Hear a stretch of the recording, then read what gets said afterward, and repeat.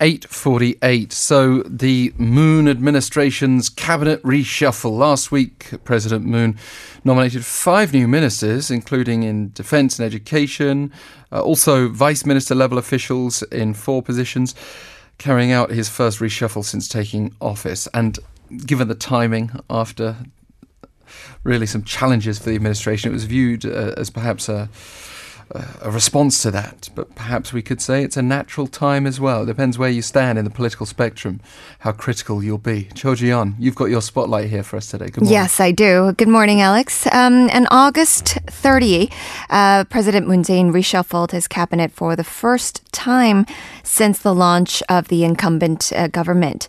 So 5 members of the cabinet, Deputy Prime Minister and Minister of Education, Minister of National Defense, Minister of Trade, Industry and Energy, Minister of Employment and Labor, and Minister of Gender Equality and Family were replaced.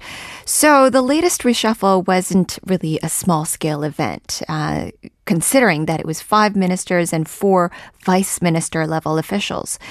So the president maintained the gender ratio within his cabinet, but the number of lawmakers from the ruling Democratic Party of Korea increased from 6 to 7. And the latest reshuffle was really a bid to carry out some reforms in state administration in the government's second year in office. And it was in some way a disciplinary measure as well. Some ministers who were replaced had been under fire for having damaged the credibility of the government with inconsistent policies and sometimes frequent slips of the tongue even. And this was also why there was great demand and expectations for a reshuffle in order to bring a new wind in the state administration. So tell us more about the 5 ministers, first of all, who are newly appointed. Yes, that's right. For the post of the Minister of National Defense, President Moon tapped Chairman of the Joint Chiefs of Staff, Chung Kyung-do, who built his career in the Air Force. And Chung is to replace Song Young-moo, a former Navy admiral who had been at the center of numerous controversies during his term of office.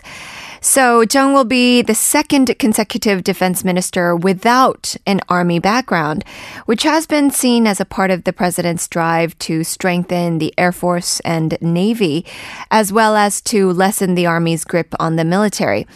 So before taking the helm of the Joint Chiefs of Staff, Chung served as a top commander of the Air Force.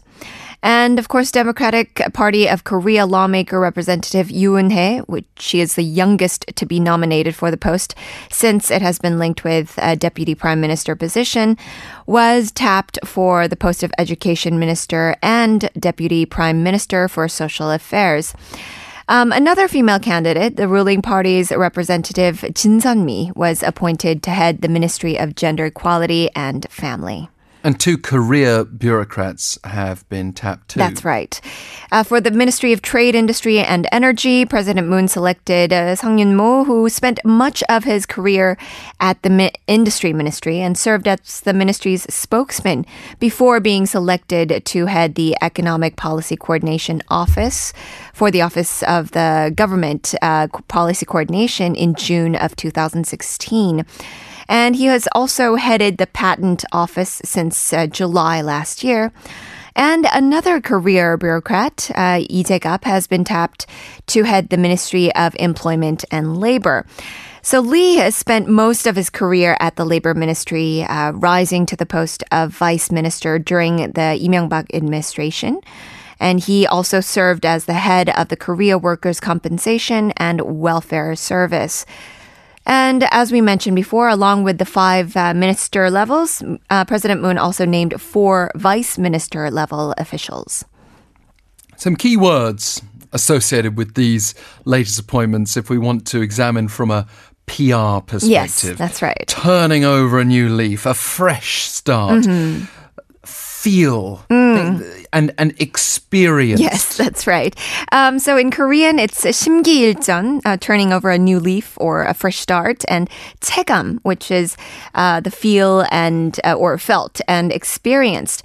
So 청와대 spokesperson Kim Il-kyun added that this means that we'll make a fresh start in the second year of the government and will also connect the seeds of reforms that we planted in the first year with the results that people can actually feel and experience. Plans to change the core members of the Moon administration came amid the sinking approval ratings for the Blue House chief, which hit an all-time low of 55.7% in the fifth week of August, according to a national poll by RealMeter. So this survey was commissioned by TBS and was the 30th. And the results were released on the 30th and was carried out from August 27th to the 29th. Well, a total of 1,506 citizens, 19 years and older, took part in the survey with a response rate of 7.7%. It had a sampling error of 95% and confidence level of plus minus 2.5%. So more details can be found on the RealMeter or National Election Commission websites.